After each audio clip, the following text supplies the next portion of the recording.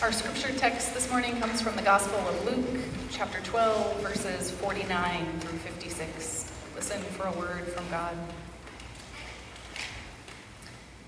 I came to bring fire to the earth, and how I wish it were already kindled. I have a baptism with which to be baptized, and what stress I am under until it is completed. Do you think that I have come to bring peace to the earth? No, I tell you, but rather division. From now on, 5 in one household will be divided, 3 against 2 and 2 against 3. They will be divided, father against son and son against father, mother against daughter and daughter against mother, mother-in-law against her daughter-in-law and daughter-in-law against mother-in-law. He also said to the crowds, when you see a cloud rising in the west, you immediately say, it is going to rain, and so it happens. And when you see the south wind blowing, you say there will be scorching heat, and it happens. You hypocrites, you know how to interpret the appearance of the earth and sky, but why do you not know how to interpret the present time? This is the word of the Lord. Thanks be to God. Would you pray with me? Holy God, thank you for your word to us. Pray that you would open our ears and our eyes and our hearts and our minds to the message you have for us today. In the name of Christ we pray.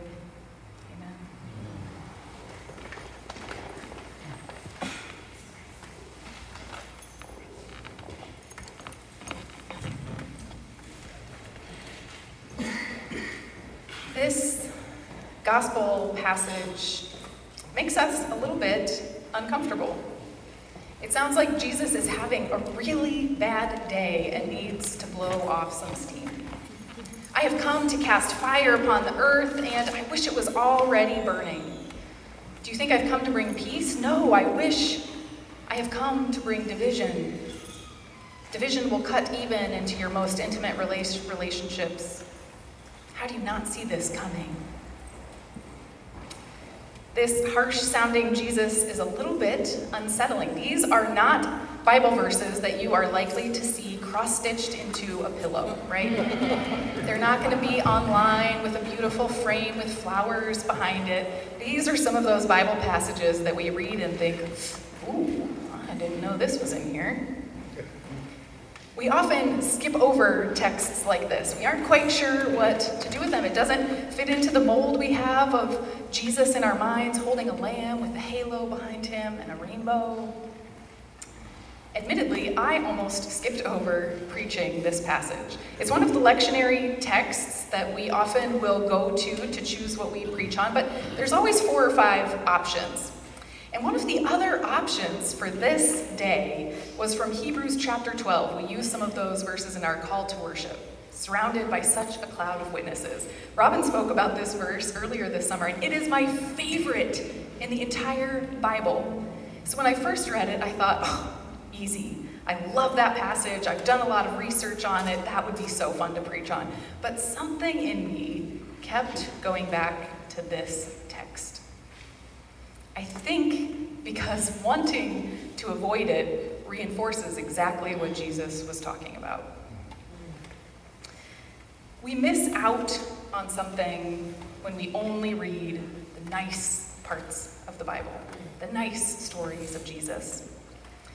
When we don't consider the stories of his weeping, his anger, his sadness, his frustration. So it's worth sitting in some discomfort and staying curious. Do you think I've come to bring peace, he says? No, I've come to bring division. Wait a minute though, haven't we been talking about Jesus and peace all summer? We have a peace tree up here, we have a gigantic peace sign. A week ago we just finished up a camp with kids that we call Peace Camp. So did we get it wrong? Should we start hosting Division Camp? How to Fight Camp here at Fort Street? I don't think we're wrong, but it means something deeper is going on. At this point in the Gospel of Luke, Jesus is on his way to Jerusalem for the last time. He's been teaching and preaching and healing for quite some time, and he's gathered these followers, and They have some questions, and Jesus can tell that they're missing something. They don't quite understand what's to come, what's going to happen in Jerusalem, how the message of Jesus confronts these power structures so forcefully that he's going to end up being executed. There's serious division that has happened, and there's even more that is to come. And so Jesus offers them this warning and points it out. He's trying to wake the followers up to the fullness of what his presence on earth really means. And just as uncomfortable as his words are for us today, they would have been even more unsettling for the followers he was with at the time. Now, we human beings are not often great at willingly stepping in to conflict and discomfort. Many of us avoid it at all costs. We skip over tricky Bible passages, we avoid confrontations, we praise unity. But often, those actions hurt us more than they help us. And Christianity, particularly in America, seems to be particularly allergic to embracing the difficult. One example of a place that I see this is in Christian radio stations. Now, I have a lot of love and respect for Christian radio stations, and they have served a very important role in my life of faith. But I have noticed something that I'm wondering if you have noticed too. I looked up recently a list of all of the Christian radio stations in America and their station names and slogans. See if you can hear a trend. Smile FM, Shining Light Radio, Jesus turns frowns upside down, positive, encouraging, and family friendly, music that makes you feel light. So, I have an almost 2-year-old. Believe me, I know that there is a time and a place for positive, family-friendly music. And I am not knocking Christian radio in any way, but do you notice that trend, that there is a huge emphasis on positivity and on smiling? And I think it misses something important. I remember actually when I first discovered the Christian radio station in Denver, where I grew up. And I was a high school student, and I was brand new to church and to a life of faith, and I really liked a lot of the music I was hearing, but there was one thing that bothered me about the Christian radio station. The morning show DJs seemed to always be in a good mood, and that bugged me. It did not seem fully genuine. There was so much focus on positivity and smiling and perfection. And I even remember that all of their prayer request stories had happy, successful endings. And I remember feeling like I was supposed to be that way too, especially in front of my church friends. If we knew Jesus, we had to be happy all the time. Felt like I couldn't tell anyone about my prayer requests that didn't have a happy ending. I felt like I couldn't admit that I had questions about suffering or about the Bible or about God. I even remember hiding it from my church friends when I had my first heartbreaking breakup because I felt like I wasn't allowed to be sad, like I had to turn it into a blessing first. When we read all of the Bible, we see that there's actually room for the entire spectrum of human emotions, experiences, and difficulties. We see also that it isn't actually all family-friendly, is it? In fact, following Jesus ensures that life will not always be Smile FM. That's what Jesus reminds us in this passage today. Even before Jesus started teaching and preaching, he caused division and stress and trouble. When rumors of his birth reached the ears of King Herod, the king ordered the massacre of babies all across the land so that his power would not be threatened. Then when his ministry began, Jesus broke religious laws, he questioned the status quo, and he included people who had been named taboo. It earned him a lot of enemies. His very presence caused division and upheaval from the beginning. So wonder with me for just a moment, what would the life of Jesus have looked like if there was no division or conflict? Imagine him saying something like this. Now you have heard it said, an eye for an eye, but I suggest to you, maybe turn the other cheek if you feel like it. No big deal. I love you either way. See ya. We probably would never have heard of this Jesus, right? A Jesus without conflict, without division, would not have started a movement. Of course, there would be division and stress.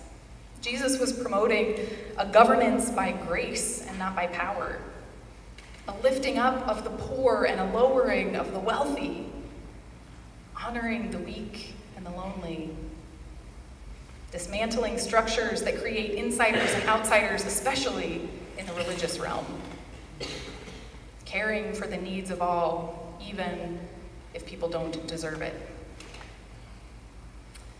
Challenging expectations and power structures always leads to conflict. But these divisions that Jesus lived and warned about weren't just for the sake of pain and conflict. They were signs of life for the kingdom that he was ushering in, the kingdom of God. They were about things that really mattered, even if it made people mad. Have you ever told a little white lie to avoid conflict and keep the peace? Some of us do this with gifts. Oh, thanks, Grandma. I love this hot pink turtleneck. I will wear it every day. I know one person that does not do this with gifts. His name is Garrett Mostowski.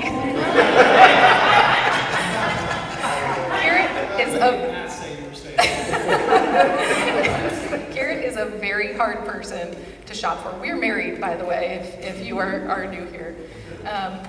Garrett is a very hard person to get gifts for, but I will say Garrett is also one of the best gift givers I have ever met in my entire life. He's very thoughtful and intentional with it. And he, expects the same in return, I think. But he is refreshingly honest about it. Garrett's first birthday when we were married was a bit of a disaster. I got him what I thought was such a wonderful gift. It was this leather-bound portfolio that, you could keep your notepad in and your pens and pencils and calculator and whatever. And I knew he wanted it because he'd been looking at it online. And it was a little pricey, and I think he, just finally decided he couldn't do it. But I snatched the opportunity and I bought it for his birthday. On his birthday, he opens it up. And first he gets this big smile, oh, it's that one, this is great. And then he opens it and he starts looking at it and unfolding it, moving it around. And his smile kind of fades. And he goes, yeah, I don't like it. I'm gonna return it.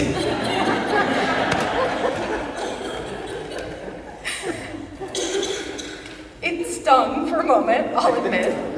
But this was something that actually mattered to him. It was what he was going to use in his first pastoral call every single day. And he had wanted this one. I wasn't wrong. It wasn't totally off base, but the feel of it, you know how you can only learn so much about something from pictures online. And the feel, it just wasn't going to work. He said the hard truth, and even though my feelings were hurt for a moment, my bigger goal was that he would have something that he loved and that worked for him. And we were able to laugh about it, and he got something that he actually wanted. Not avoiding the conflict was the most helpful thing. Jesus came with the promise of conflict and division, not because he wanted to make people mad and break up families and cause chaos, but because he was challenging expectations and power structures and drawing people to something more important, the very presence of God. It might feel like an anti-peace message at the start, but actually I think this message of Jesus really is about peace. Peace in the shalom sense of wholeness. Peace that has done the hard work, not just resigning to an avoidance of conflict. Luke's gospel begins and ends with peace, rooted in Jesus. The angels sing as the birth of Christ is announced, peace on earth, goodwill to all. And at the very end, after Jesus is resurrected, when he appears to his followers for the first time, his message is, peace be with you. Peace still matters. Here at Fort Street, we recently went through a visioning process, and we worked really hard to name some values that we want to uphold. These 3 values we say we care about so much that we want them to be a part of everything that we do. The 3 values are love, justice, and inclusion.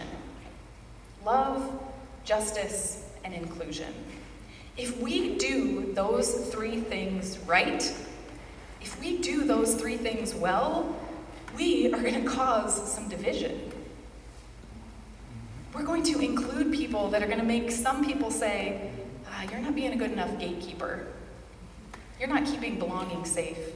You're not honoring everything the way it should be honored.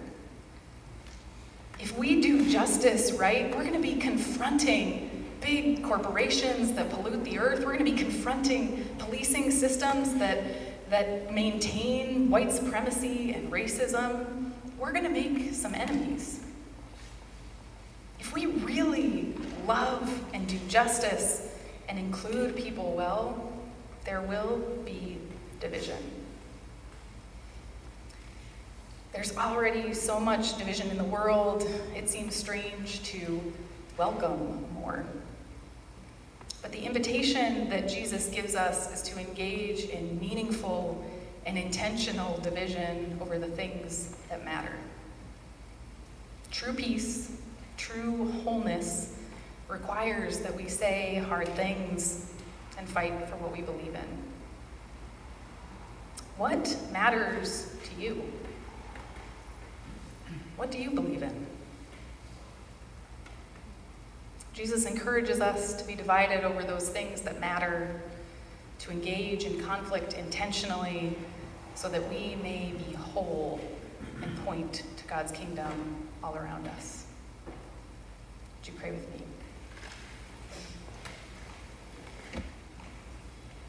God, in a world that feels so divided, we do pray for unity.